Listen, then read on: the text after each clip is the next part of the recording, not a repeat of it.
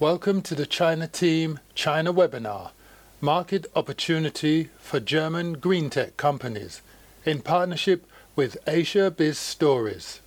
Thank you, Neville. You did all the wonderful groundwork and introduced us all so well. So the panel today works against the background that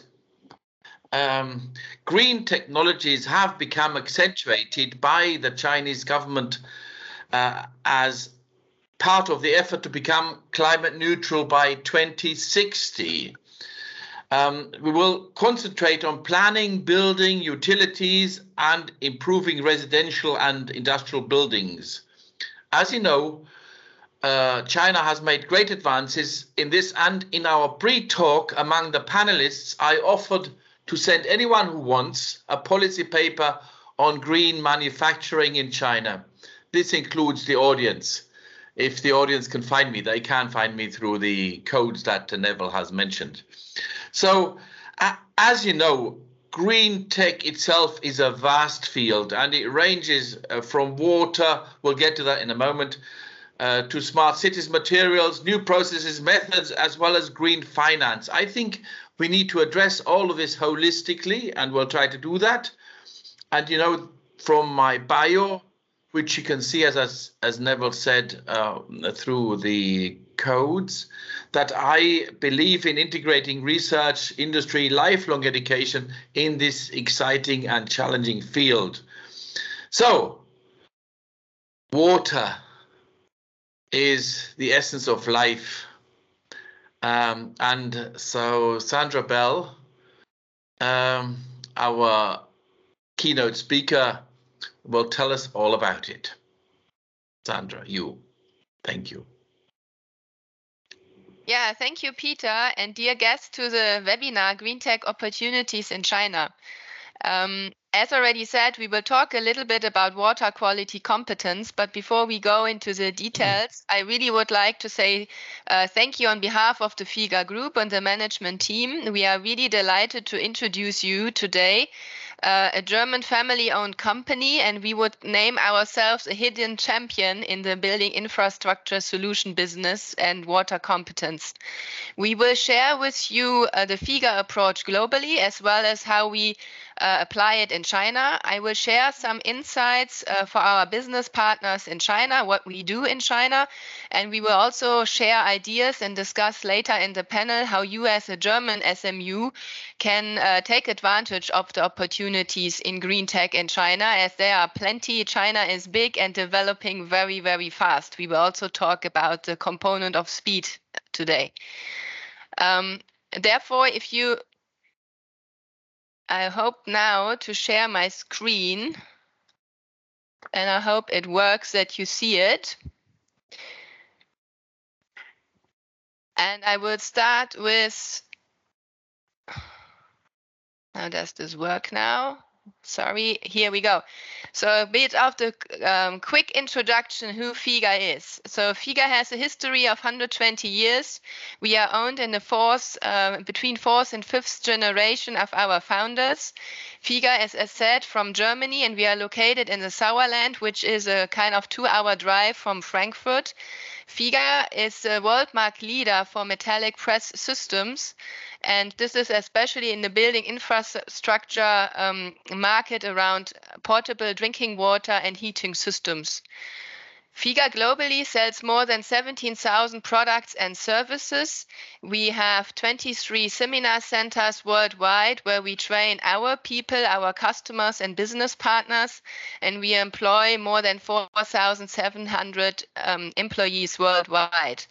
We have especially, of course, facilities in Germany, but beyond Germany, it's then Switzerland, US, China, and India.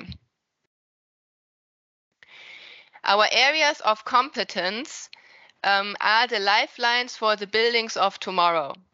So basically, we say that every lifeline, which is every piping system in the building, is where we are playing in what we find very critical when we also look for sustainable building infrastructures. So this is about drinking water quality, it's about design, it's about fire protection, and of course energy efficiency. And all four components play critically together. So in the end, to really have a green tech building in the future, all four components have to work together and are closely linked and have to work perfectly.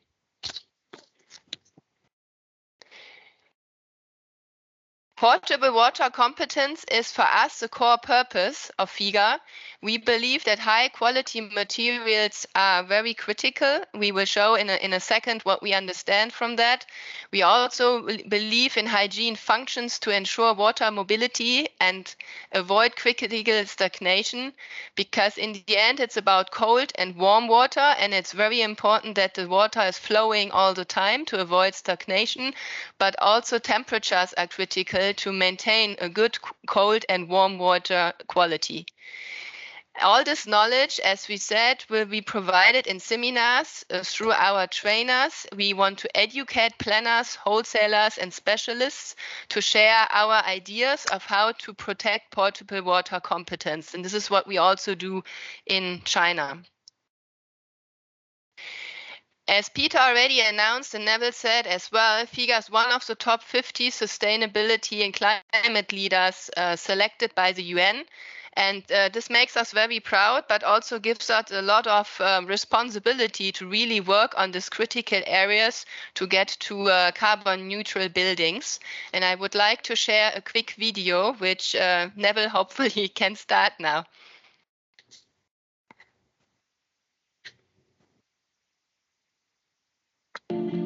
All the world's buildings combined account for 1/3 of global energy use and 1/5 of all greenhouse gas emissions. 1 in 3 people don't have access to safe drinking water, and in industrialized countries too, supplying high-quality drinking water in almost any desired quantity will become a future challenge in the face of global warming. Securing a supply of perfectly hygienic drinking water in sensitive areas is no matter of course and demands advanced technologies.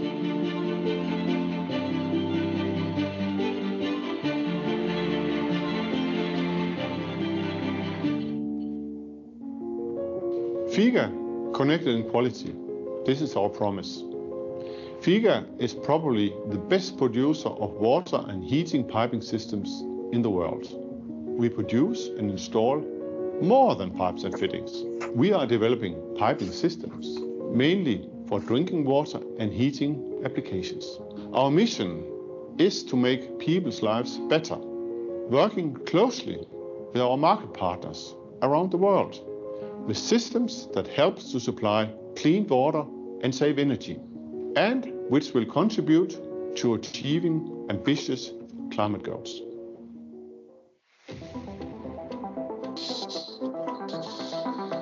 Our purpose, installing lifelines for the buildings of tomorrow, gives us a very clear direction. We ensure safety in buildings, comfort in homes, drinking water hygiene, and energy efficiency. This is what really drives us every day. We see our responsibility in particular in maintaining clean drinking water in buildings, while improving the energy efficiency. Energy use in buildings is responsible for almost 20% of global greenhouse gas emissions. And the energy demand is continuously increasing. In 2050, 2/3 of the world population will live in cities, and this is almost 20% more than today. We normally heat our water in buildings continuously at more than 60 degrees. This is a really large part of the building's energy requirement. We often flush hundreds of liters out. And if this is not done, stagnation of the water in buildings creates hygiene problems, affecting our health and creating economic damage. And that's where we come in as a quality guard. We've developed intelligent water management solutions that recognize and regulate deviations before risks arise.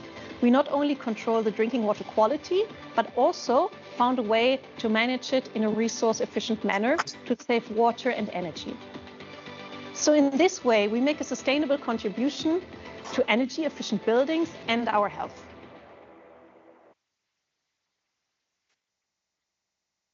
So I hope you see again my presentation. This was a little video of FIGA and the climate leaders for the UN. If you are interested, you can watch the whole film, but I wanted to give you a quick introduction into FIGA. And as you hopefully understood, we are really committed to the lifelines of the buildings of tomorrow. We stand for water quality, competence, and energy efficiency. And if we now transfer that to China, what it means for the market and China's market ambitions, we talk about 1.4 billion people. We have a fast urbanization, and the middle class is growing day by day rapidly. So already the building infrastructure market, if we only look into water-related solutions, is more than 20 billion euro. So therefore, there's a big market for companies like FIGA and many other German companies listening possibly today. At the same time, China really put out that they drive for climate neutrality by 2060. And this is a really big project, which implies a fundamental change of any planning, execution, and infrastructure buildings, of course, in many other areas. But if we look into infrastructure, it will be a lot about quality, and it will be a key driver to manage drinking water heating solutions to make that happen.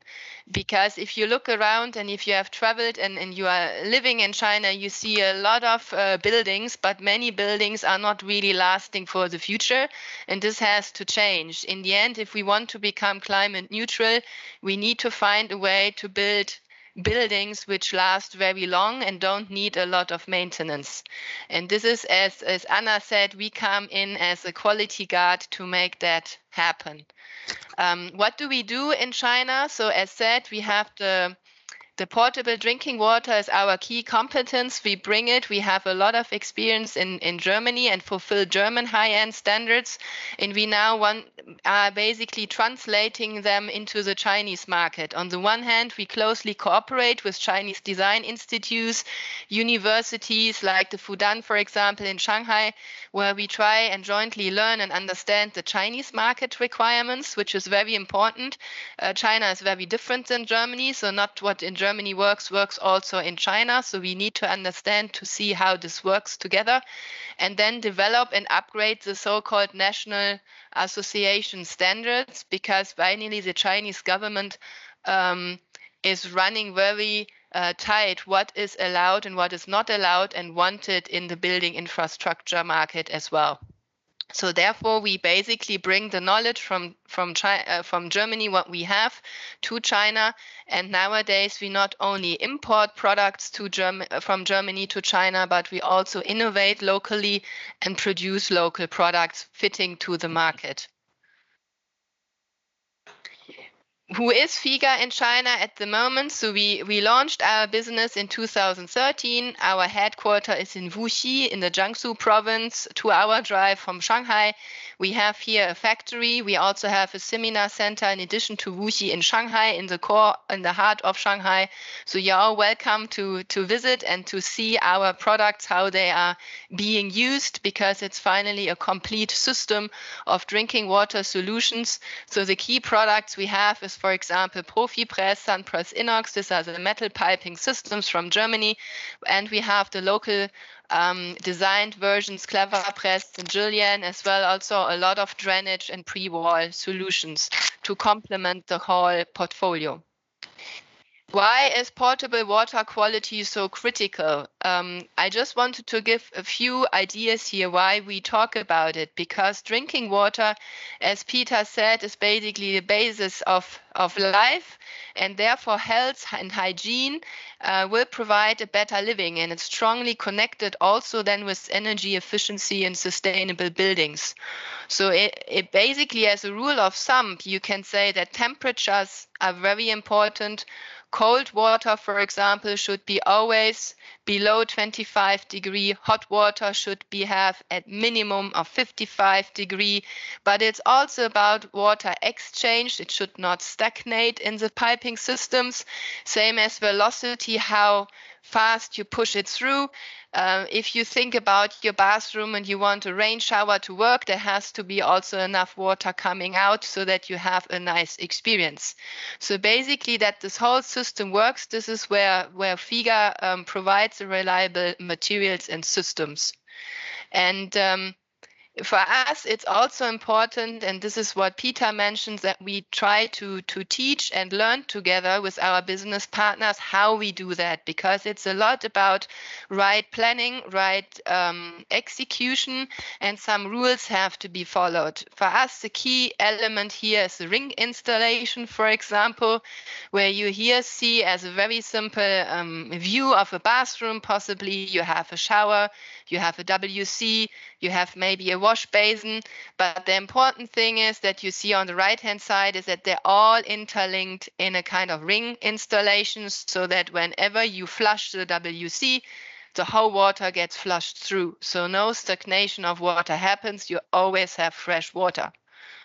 Another example is that we say, if you don't do that, what could be the issues basically? Because you will see if you look into the Chinese market, you often see that the warm water might be not warm enough, the cold water is not cold enough, and then you have the problem of Legionella or other not hygienic water. Also, very simple rules that you should not connect portable drinking water with non-portable water. What it happens here in the lower picture is a kind of simple rule, but the execution of the same in the daily life is not that simple. And this is where we are really committed to drive the quality up. And therefore, we are already very happy every year in the KBC, this is the Kitchen and Bathroom China exhibition. Every year we show our new innovation, because every day it is our commitment to make life better. So even the simple rules, to make them happen, but also to innovate every day a little bit more to complement a whole solution of drinking water, heating systems, so that your bathroom, your kitchen, you are living in your house in residential, but even offices, commercials, or industries work well.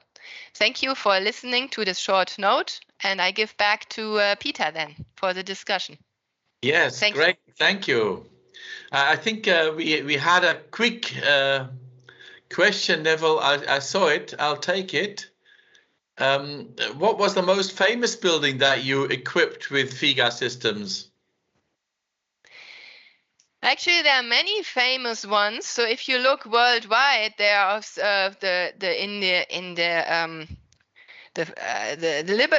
Statue of Liberty is possibly one of the key iconic buildings, if you think about where FIGA is being built. We are also in a research center in the Antarctic, where you have very strong cold climates. So we would claim that FIGA is in every German household. So I think we are proud that we are everywhere there, but we are also in many landmark towers. Or if you think the Sydney Opera, we are included in there with our press technologies. And in China, we are, for example, in a couple of big high-end villas of really known people who are unfortunately so known that they don't want to be named here. But if you think of the richest of the richest, then we are in those villas, yes. Sandra brings me to my next question and to a more general statement. We now at the point where we have a panel discussion. I'll come back to you, Sandra, immediately, but just to say that on our panel are Corinne Abele, the representative of Germany Trade and Invest in Shanghai, Winfried Meyer, the founder of MPS Bauplanung, and Johannes Kreisig, the chairman of the German Sustainable Building Council, and of course Sandra. So, Sandra, you've already hinted at that one, but tell us about two questions really. What's the market segments that you address in China, and what kind of ecosystem do you need to be effective? Under market segments, I think as a German company, the first and foremost is that you have to be high-end and luxury, because you will always have Chinese local competitors who always will be cheaper. So in the end, with the German quality, standards, with our commitment to high quality, we are definitely in the high-end luxury segments, and this is where we basically come into play. If you think about where sits the money, this is definitely the rich customers, the higher middle class and upwards, the rich people, because there are two reasons. One is that health is a big topic in China, and even the health issues makes people leave. So if you ask Chinese experts in US why they left China, it's often a health topic, and therefore they also have the pockets then to afford this high quality systems, which are definitely more expensive than a very plastic piping system, for example. And we are behind the wall, so basically we can also not offer too much status for Chinese people, so you really need to be willing to invest in this quality. And a second component is possibly China is a very big market, so you have to choose your battlefield and be there where your customer is. This is a hint I can give just every German company or every international company. Pick the markets, the tier 1 or tier 2 cities. For us in the building industry, it's often even the suburbs and not the city centers where people really live. Yes, thank you. Great. Welcome back to you. Let me welcome Johannes Kreisig, the chairman of the German Sustainable Buildings Association. Johannes, we've all heard about the changes in Chinese buildings. We know that affordable, both private and industrial space has become scarce. Building is important. I think it's about 27% of GDP. Will sustainable buildings become more important? And how is this linked to smart cities? Thank you, Peter. And hello, everybody, also from my side. I think the climate crisis makes it clear. A climate neutral world and climate neutral China in 2060 or later or sooner is not thinkable without a transformation of our built environment, especially our buildings and our building stock and the way we build. Our way we build today, we design and build, is not the appropriate fundament for a climate neutral world. But buildings are not just investment goods where we can walk in. This is important to understand. Buildings are our living environments, our homes. They are today and more in the future healthy. They have to be healthy spaces, resilient towards a more and more changing environment, also a result from climate crisis. And buildings, they have to be without a negative impact on climate and resources. They have to protect nature and the environment.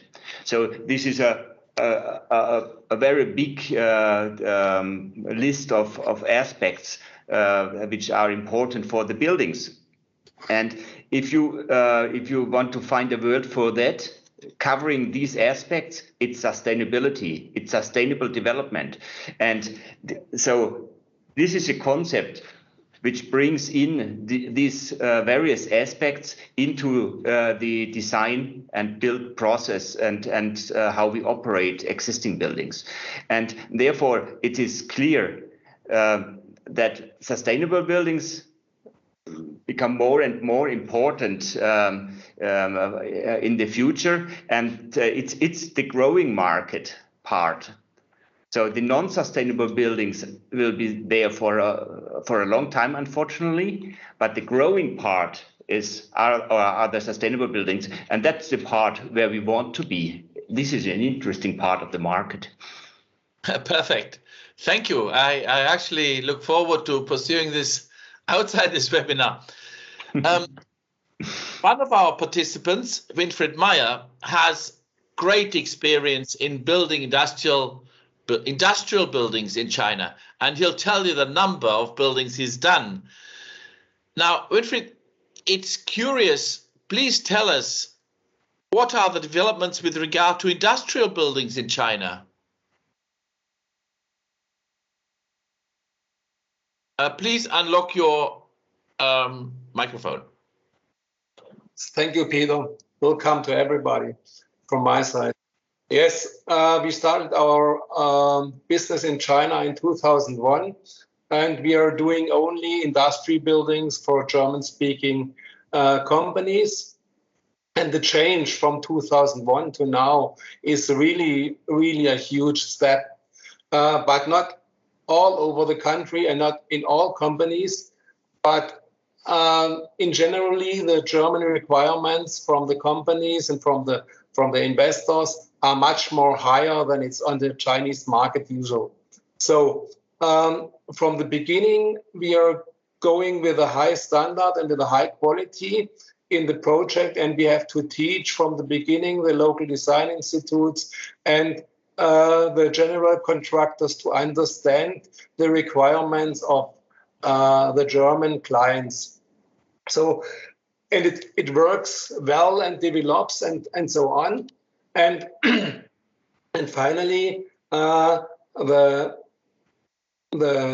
Chinese codes from the government, they increased their U values, for example. So in the beginning, there was nothing. Now they have a real good standard for the moment, if you compare it with other countries, and it develops. But not all these developments are practiced from the Chinese side. Some Chinese general contractors or Chinese investors ignore it, so that there must be a lot of work done to bring all the people in the right direction. For example, we made in the last weeks a cost estimation pre-qualification for a new project and asked 5 or 10 general contractors to give a cost estimation for a new building. And in this cost estimation sheet from our side, there was inside a geothermal system for heating and for cooling of the building.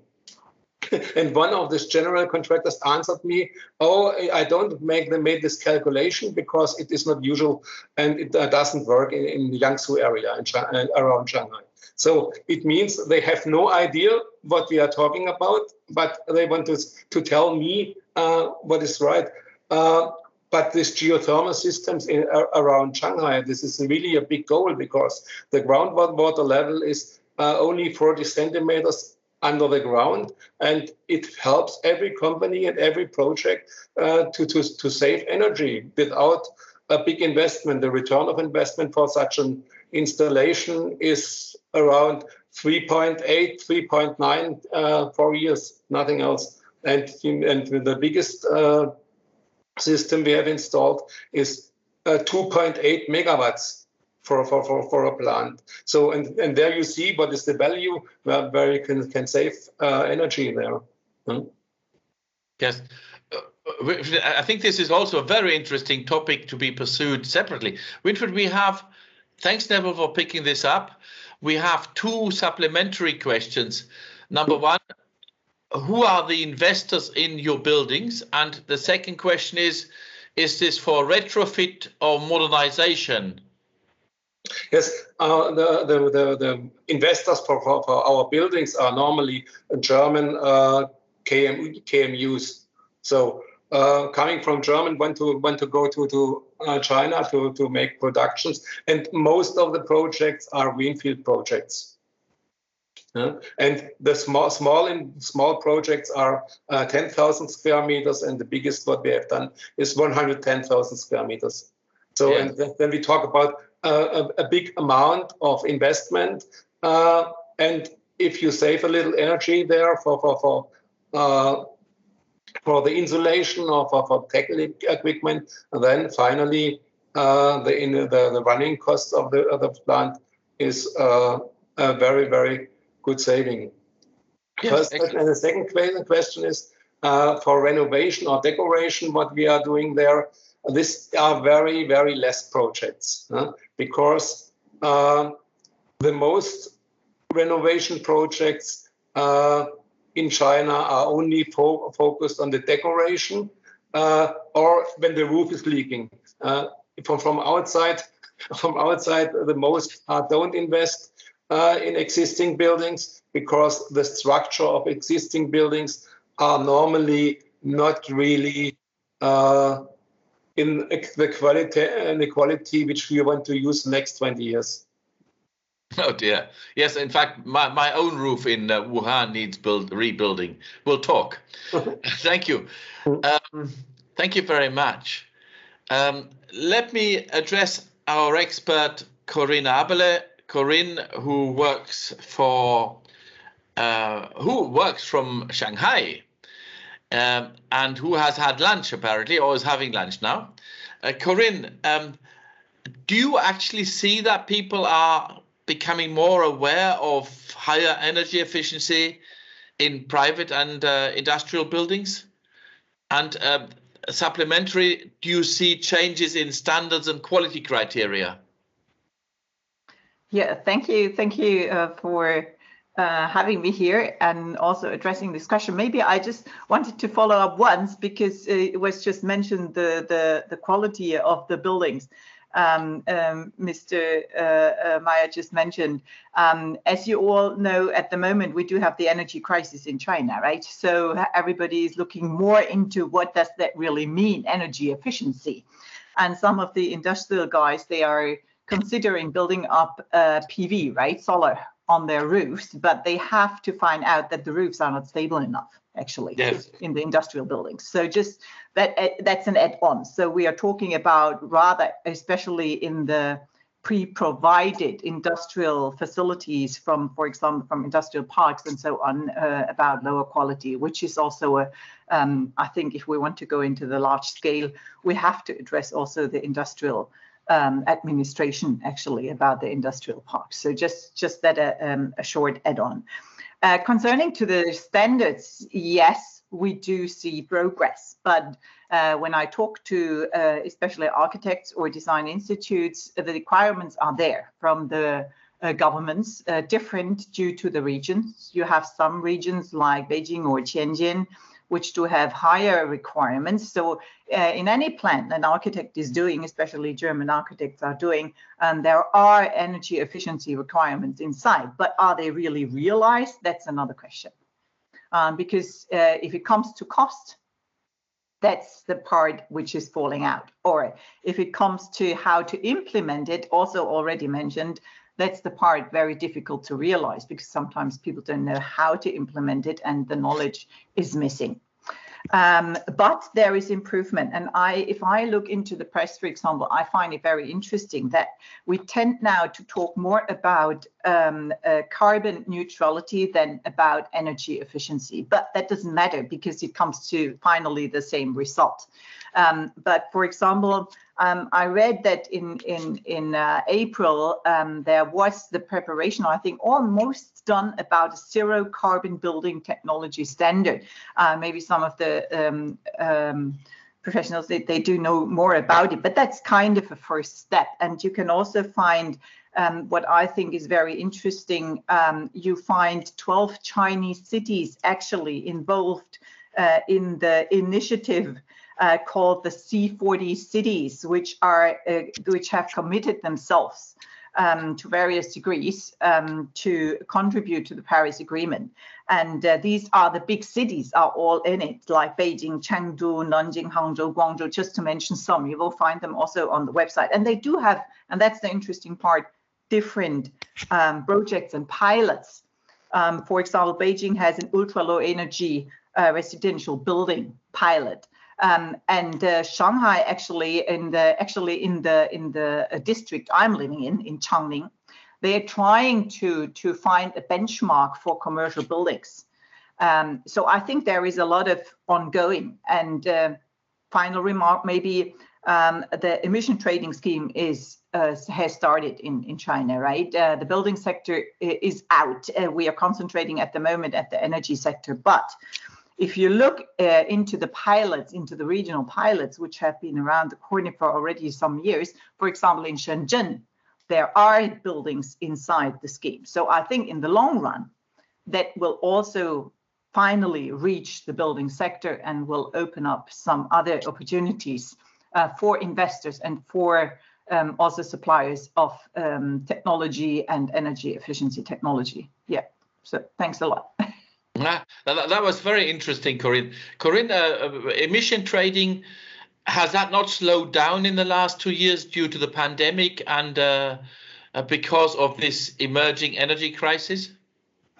Well, at the moment, you have to say it has just started in China. It has been around in different pilots for some years, like in Shanghai or Shenzhen or other regions, also smaller cities with different focus. But the nationwide scheme just has started in July and with a focus on the energy sector. But other sectors are going to be included, I think not too far away. Time-wise, like the chemical sector is one of it. So we will see it's progressing. Has it slowed down? I think it's too early to say because it has just started, right? So we have still to wait that it's really getting speed. And with the energy crisis, well, this is, maybe we can talk about this a little bit later. This is really a major crisis, which I think nobody has foreseen in this extent, even not the central government. Yeah.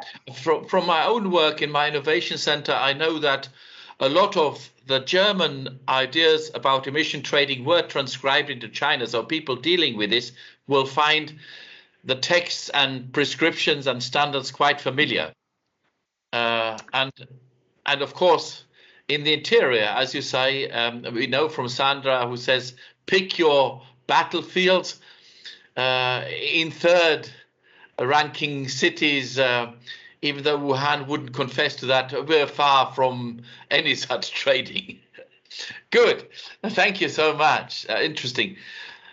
Claudia Sanders, you're from an architectural association. The question is, what contribution can German architects, planners, and others make?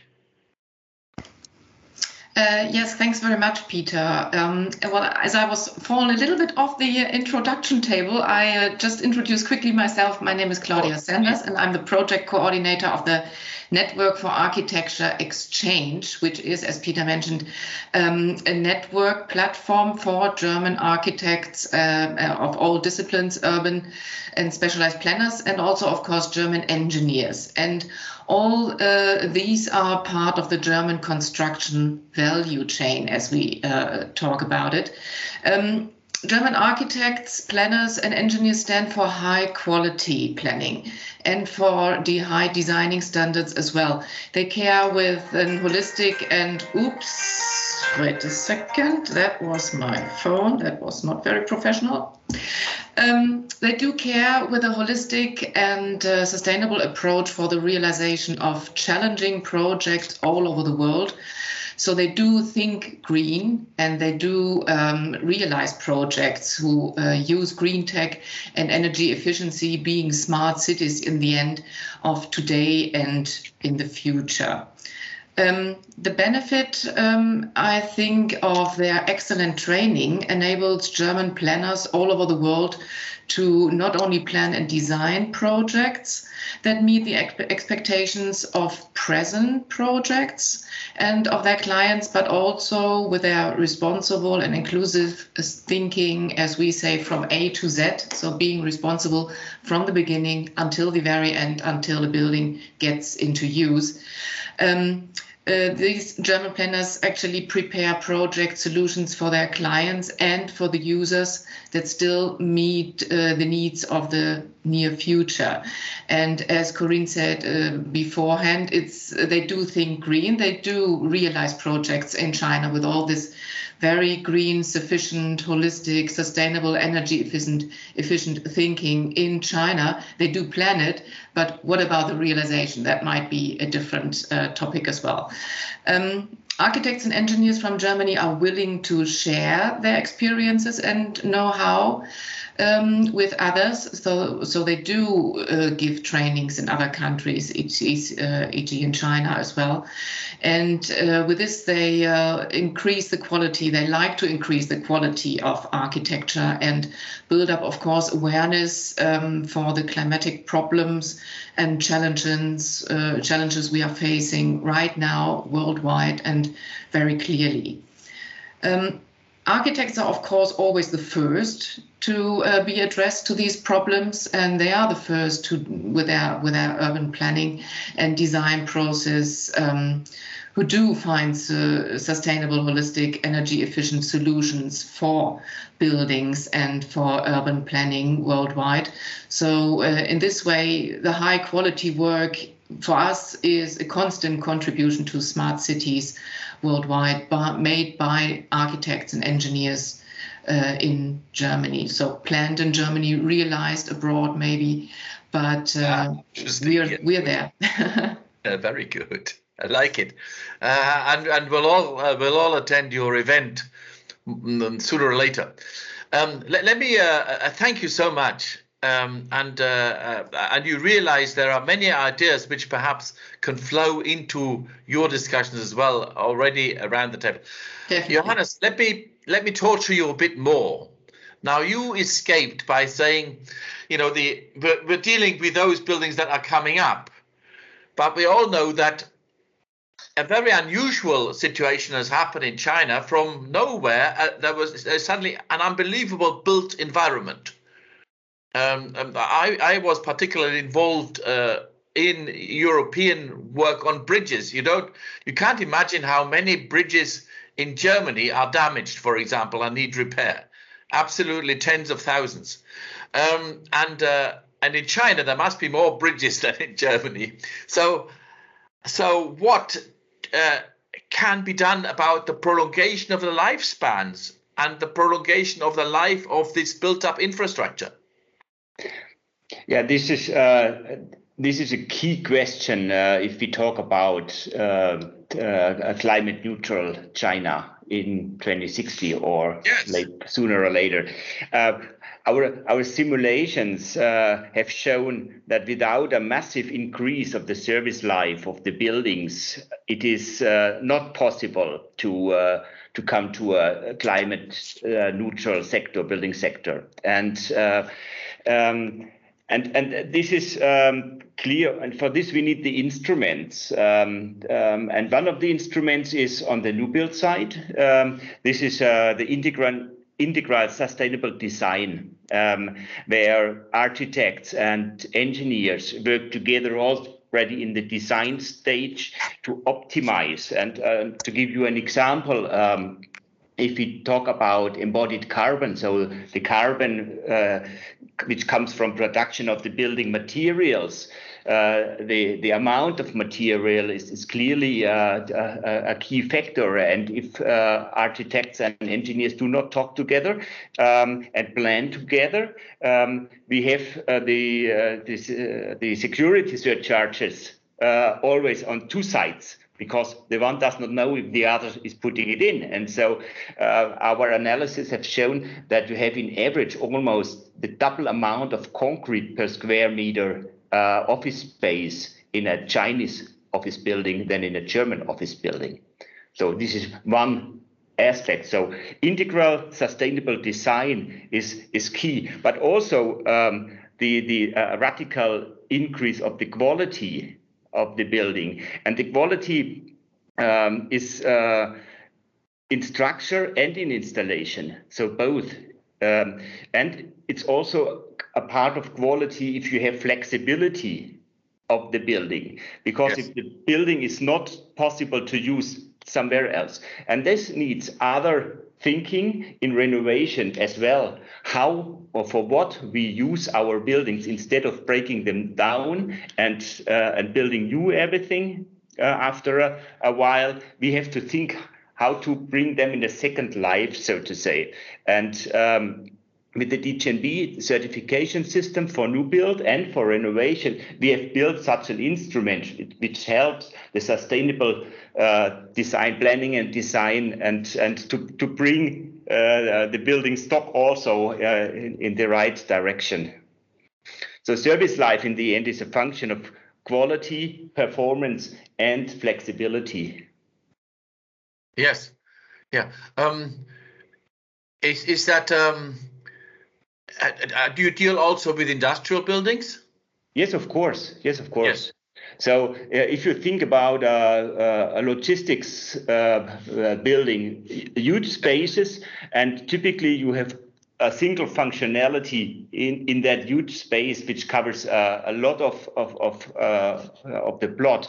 And if you in the future, it is clear that we integrate PV on the roof from the very beginning, but we also integrate, for example, aspects for other sustainability aspects like biodiversity in green facade or whatever, and that we use these spaces to for the sponge city that they cover the water, and so we do not get the floodings we get with heavy rain today.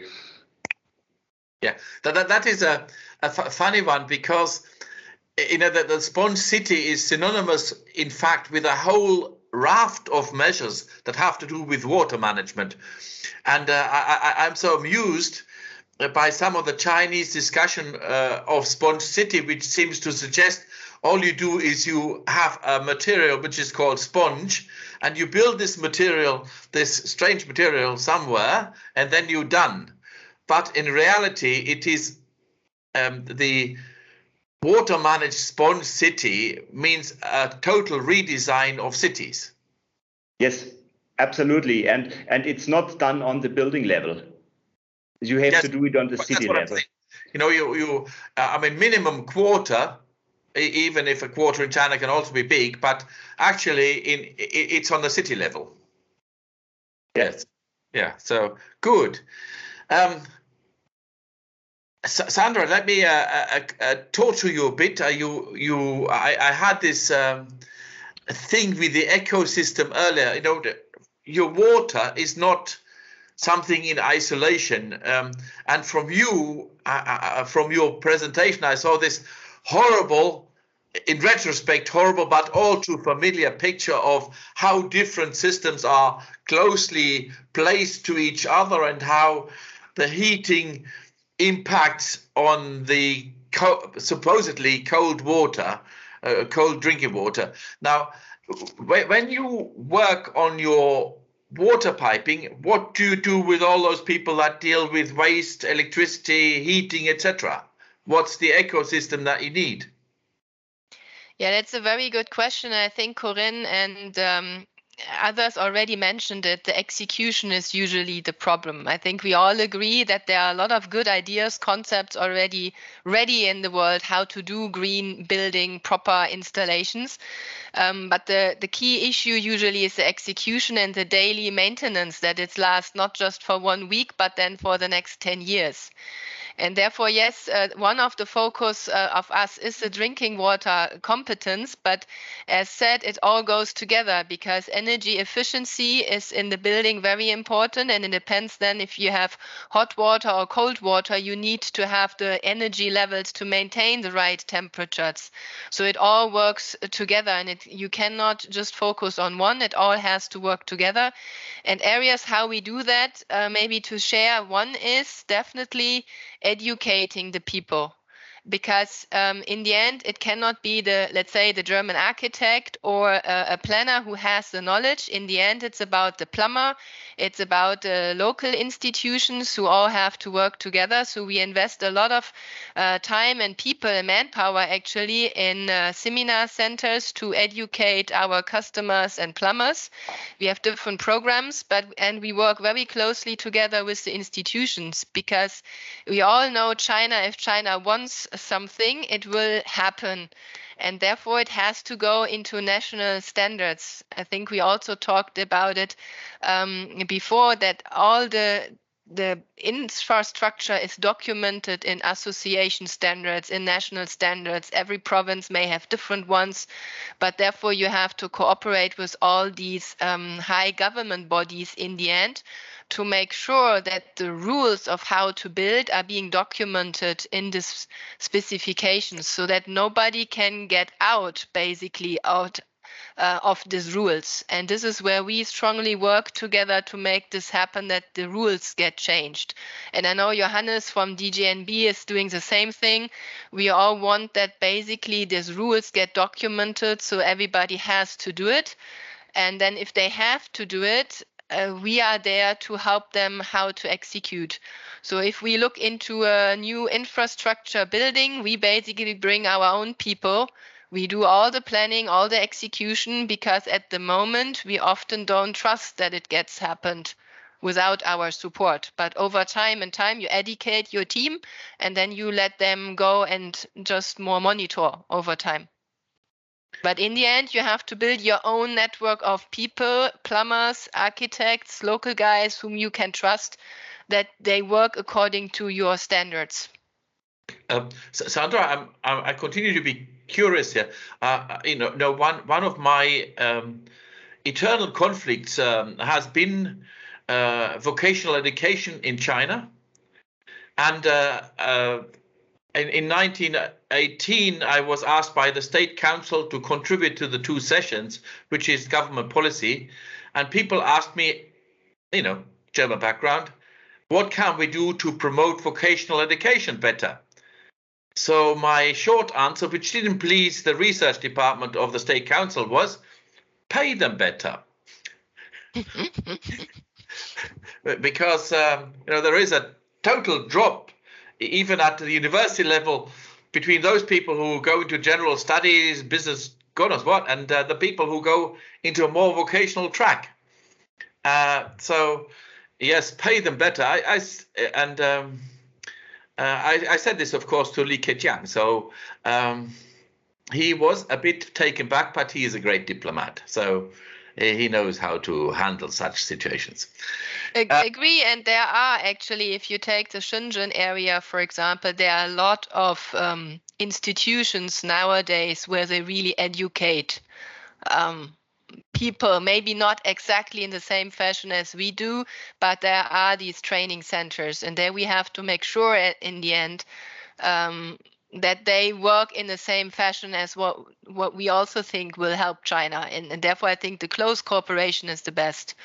And we have to learn what they need, and we have to think what we can bring as experience. It will be definitely a China way and not a German way. So in the end, this is the cooperation together, and therefore I find it super helpful to have these conversations also with universities. We work with students together to lock them in the end with the thinking of green buildings.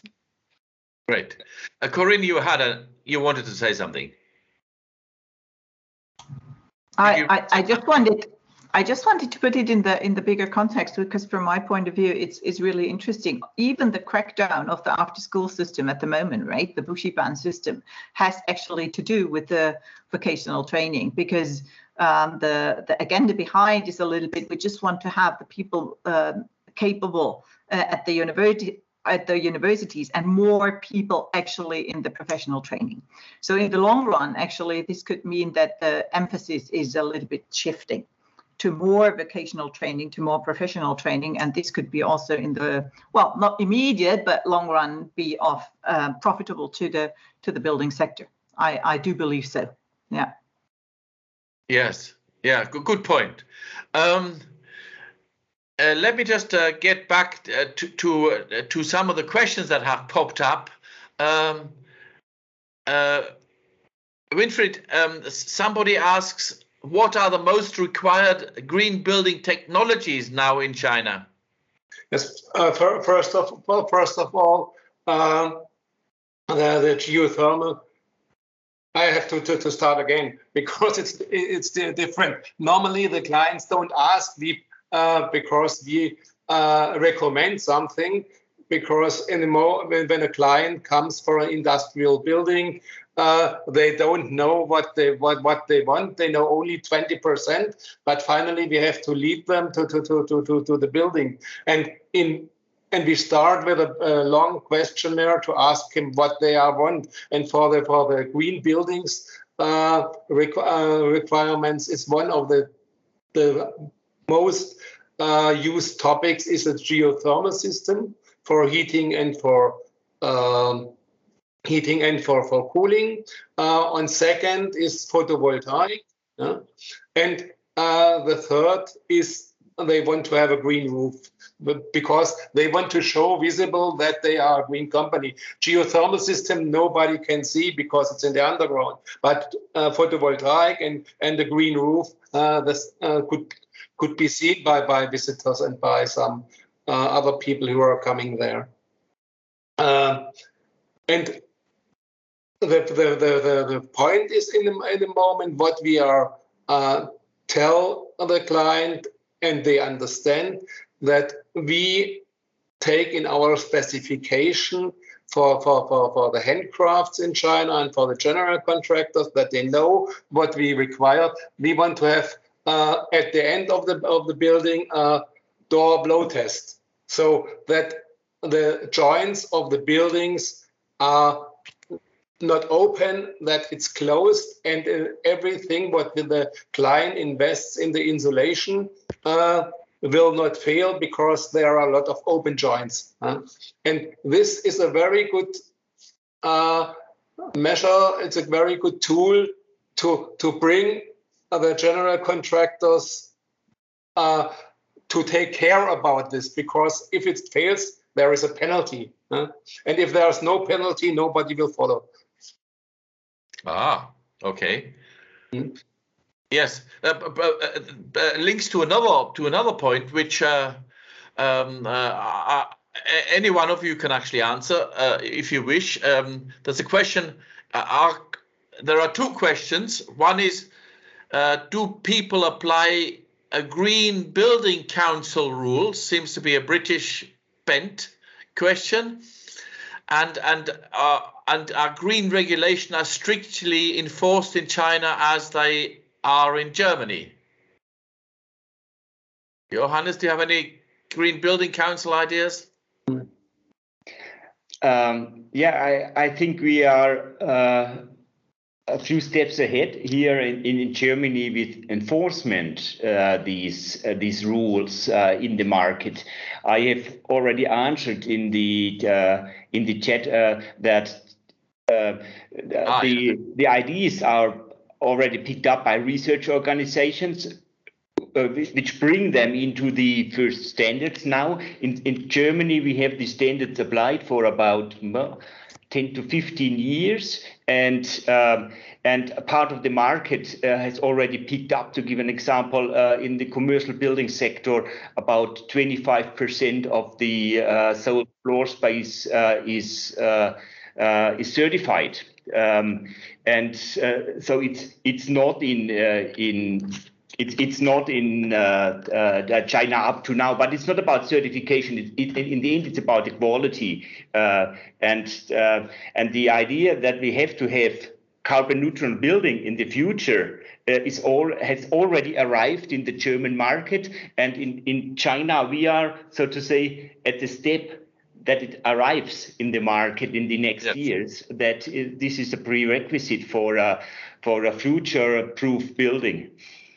Yeah, interesting, Winfried. We may have to play on the show quality of all this.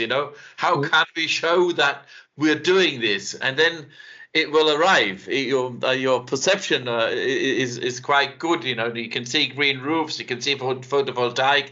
How can we show that we're in a more carbon neutral building? Yes, interesting. Yeah, maybe just to add on here, I think what we do in Germany and in many other countries are two areas. One is the so-called BIM, the Building Information Modeling, where you at least in many mature markets, you are basically planning a kind of digital building in the computer with all the different professions. You know exactly who has to do what and when. Architects, plumbers, consultants are all in, and then the execution gets much more efficient because it goes along this process of BIM. This is one big area which is mandatory in German big projects. And this will also become mandatory, I bet on it, in the China world very, very soon. And these are exactly then the rules. If they are set as a rule, everybody has to follow, and then it will fall along. Because what we see, for example, in drinking water is in the past, they used plastic piping systems. This is the biggest market, 80% is still plastic piping. But the rules, the national rules now changed the last few years, and next year will be even more severely changed, that there has to be stainless steel pipes or copper pipes. So basically any government project is not allowed to build in plastic pipes in future. And this already changed the whole industry, but all piping suppliers are now producing metal pipes. And this is how China will work in changing all of this. But the speed will be very fast. I think this we also have to have in mind. And we didn't talk about it too much today. If China wants something, it will happen overnight, more or less, compared to German speed at least. So yes. It will be all very fast. Winfried? Yes, I want to say something that most of the people don't know it. The difference between China and Germany is that in China, all drawings, the whole design will be checked by a checking bureau and will be stamped and approved at the end. So if China decided we want to have copper pipes, then it will be checked and you get your design back if there are no copper pipes in. So this speeds up the development very fast. And if I look back to the last weeks here in Germany, in Baden-Württemberg, they decided in the government to make a new Klimagesetz for Baden-Württemberg. But the last measure of this Klimagesetz will be start in summer 2023. So yes, then we can talk about the development of fast development. Huh? Yeah, we have a hand from Mr. Wang. Mr. Wang? Hello? Did you raise your hand to say something? Yes, I just raised my hand, and it's very interesting and to listen to what you discussed about the China policy. And my question is, so what about the German? I'm very interested about the German policy also, and about the carbon peak and the carbon neutral, the green tech. So compare with mainland China. What is because recent days China the coal price, the price for coal increased sharply, and so I know in Ruhrgebiet, in Ruhr area, Germany is also the coal producing area, and I would like to know what about your situation there? Mr. Wang, we're giving up coal production. We're closing our last mines in the Ruhr area. There's one left, I think, and we're closing our open pit mines in other areas. So this is all ending as part of our energy change. Corinne, do you want to say something to this? Yeah, maybe just short. I just mentioned the energy crisis, which is basically, but not just exclusively, a coal supply crisis, reflected in the up and high rising prices. But if we talk that down to the building sector, actually, I mean, in China, the prices don't play have not the strong saying in incentives like in a full market economy. So if you talk about, for example, energy prices in China, it was just regulated up to just a few days ago, actually. The NDRC sets the prices and that's it. So actually, when the coal the coal price increased rapidly, it was not passed on to the customers, neither in the private households nor in the industry. There is a benchmark of maybe 10% you can adjust, but now on the 12th of October, NDRC said, okay, we skip that. So the coal, the electricity based on coal is going to fluctuate more, normally 20%, normally 20%, but in the spot market there will be no ceiling. So that means definitely an energy price increase, but that's foremost for industrial and commercial area, not yet to the households. This is a social issue, so they will not pass it on to the households. But what we saw is already that the energy plants, they just stopped producing, which is kind of first time seeing in China, because they are used to losses. Honestly, if you see it, we just did a study about it. There were always losses covered normally by the state, right? But at this time, with this coal price, it's really getting too high, too much. So they really reduced also producing the electricity.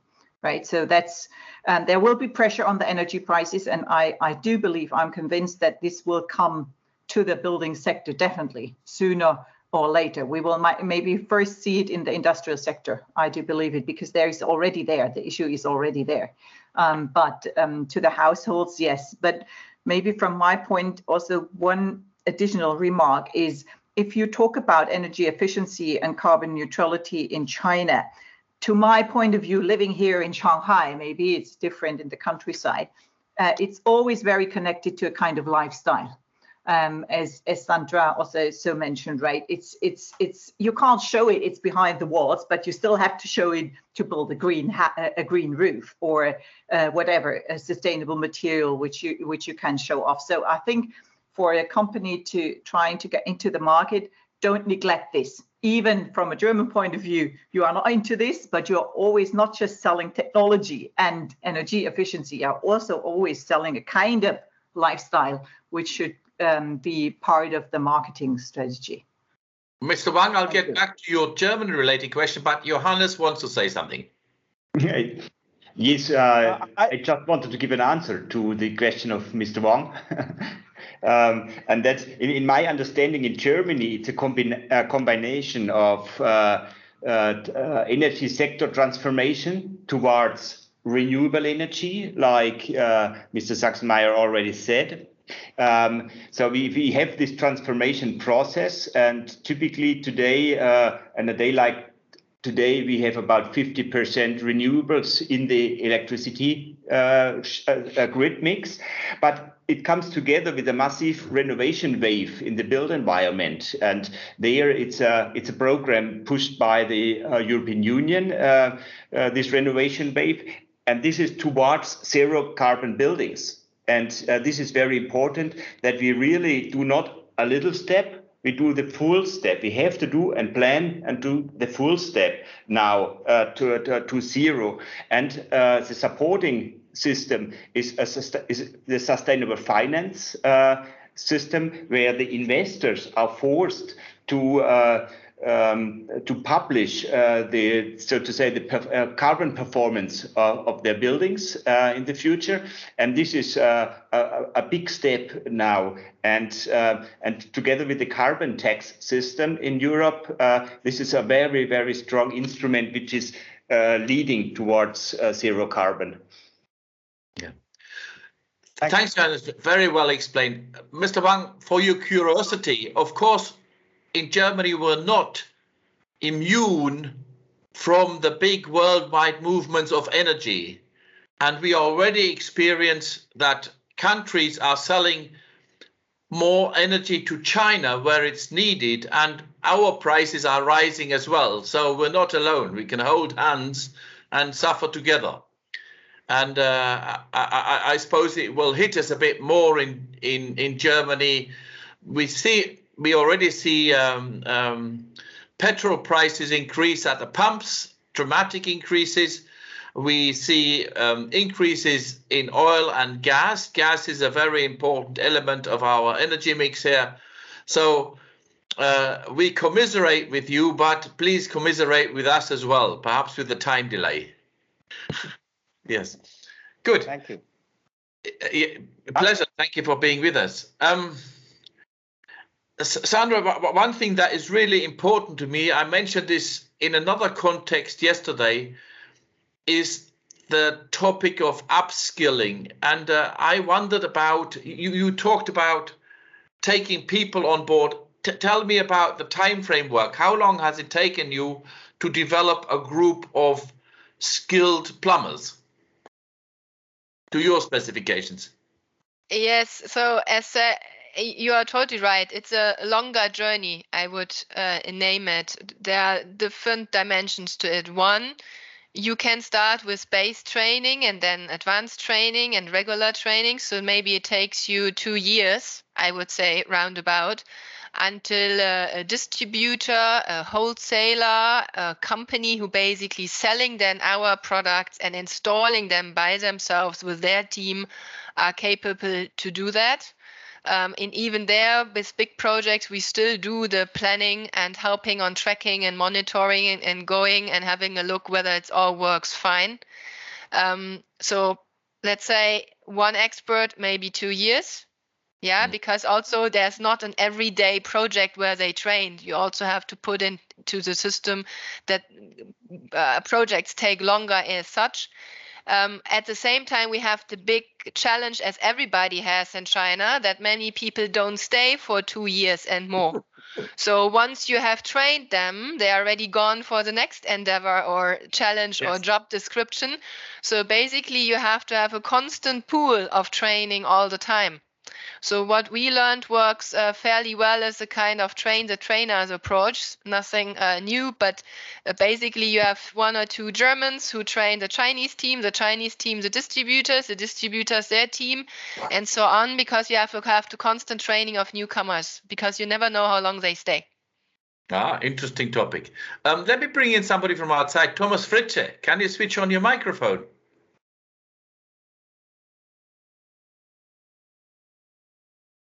Easy. I know you can do this. I have full trust in you. I'm a technician, yeah. Thank you, yeah. You made a remark, and you talked about, I find this interesting from the point of view of market entry.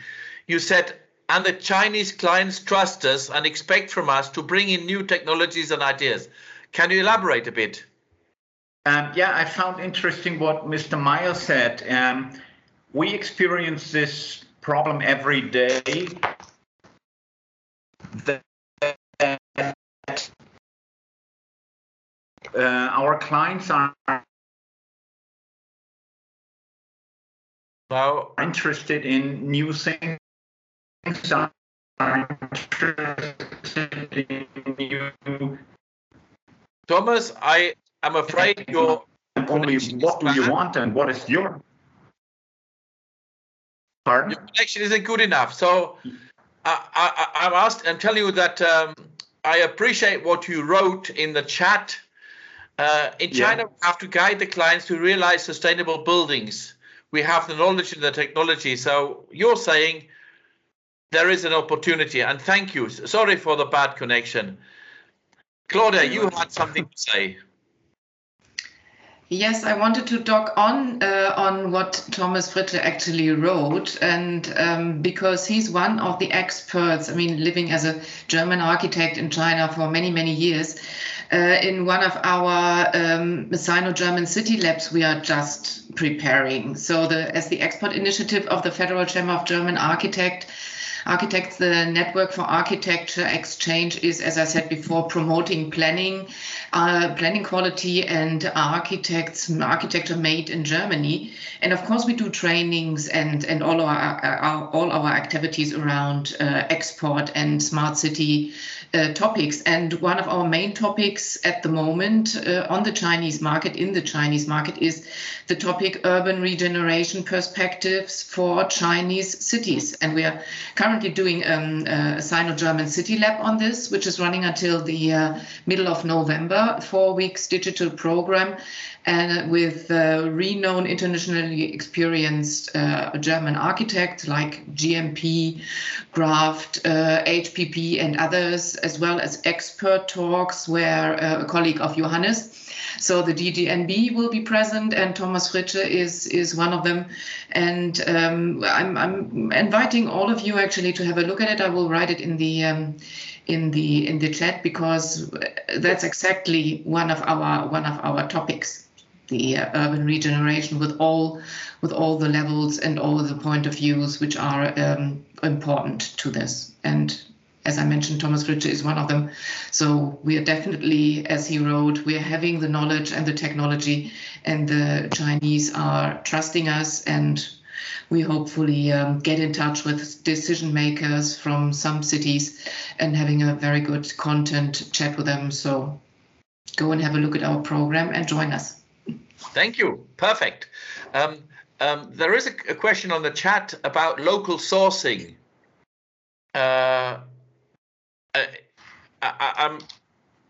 It says source locally, approach in China, prefer a local supplier. Are you impacted by any of this? Perhaps Sandra? Yeah, I'm happy to answer. I think there is a trend, definitely, also with Xi Jinping and his way of promoting China and Chinese qualities, China companies. So I think from a German standpoint, it's definitely a big advantage if you have local facilities. So if you can claim that you produce locally, you innovate locally, it fits better to the Chinese market, it fits better to the Chinese thinking about China for China.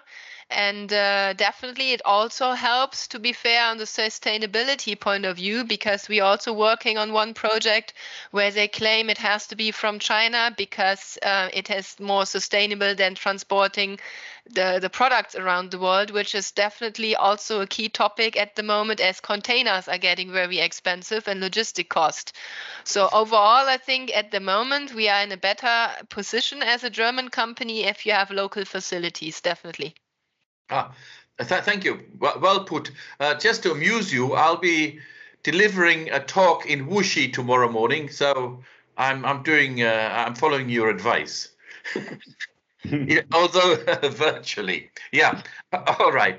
Well, thank you very much. I'm so happy that I'm quite enchanted with the way we talked today, because we threw up quite a lot of new topics, and thinking hard about the relationship with you, I think I have a little follow-up with every one of you, if only either out of curiosity or, in fact, even to do something in the future. And Claudia, once again, thanks for the invitation to the NACS Sino-German City Lab. I'm handing back to the producer, to Neville, to wrap up. Thank you very much, Peter. And it was a very good discussion. And I'm sorry to have to bring it to an end. Maybe we'll have to bring you back together to extend the conversation. So yeah. Let me just go back to sharing my screen. And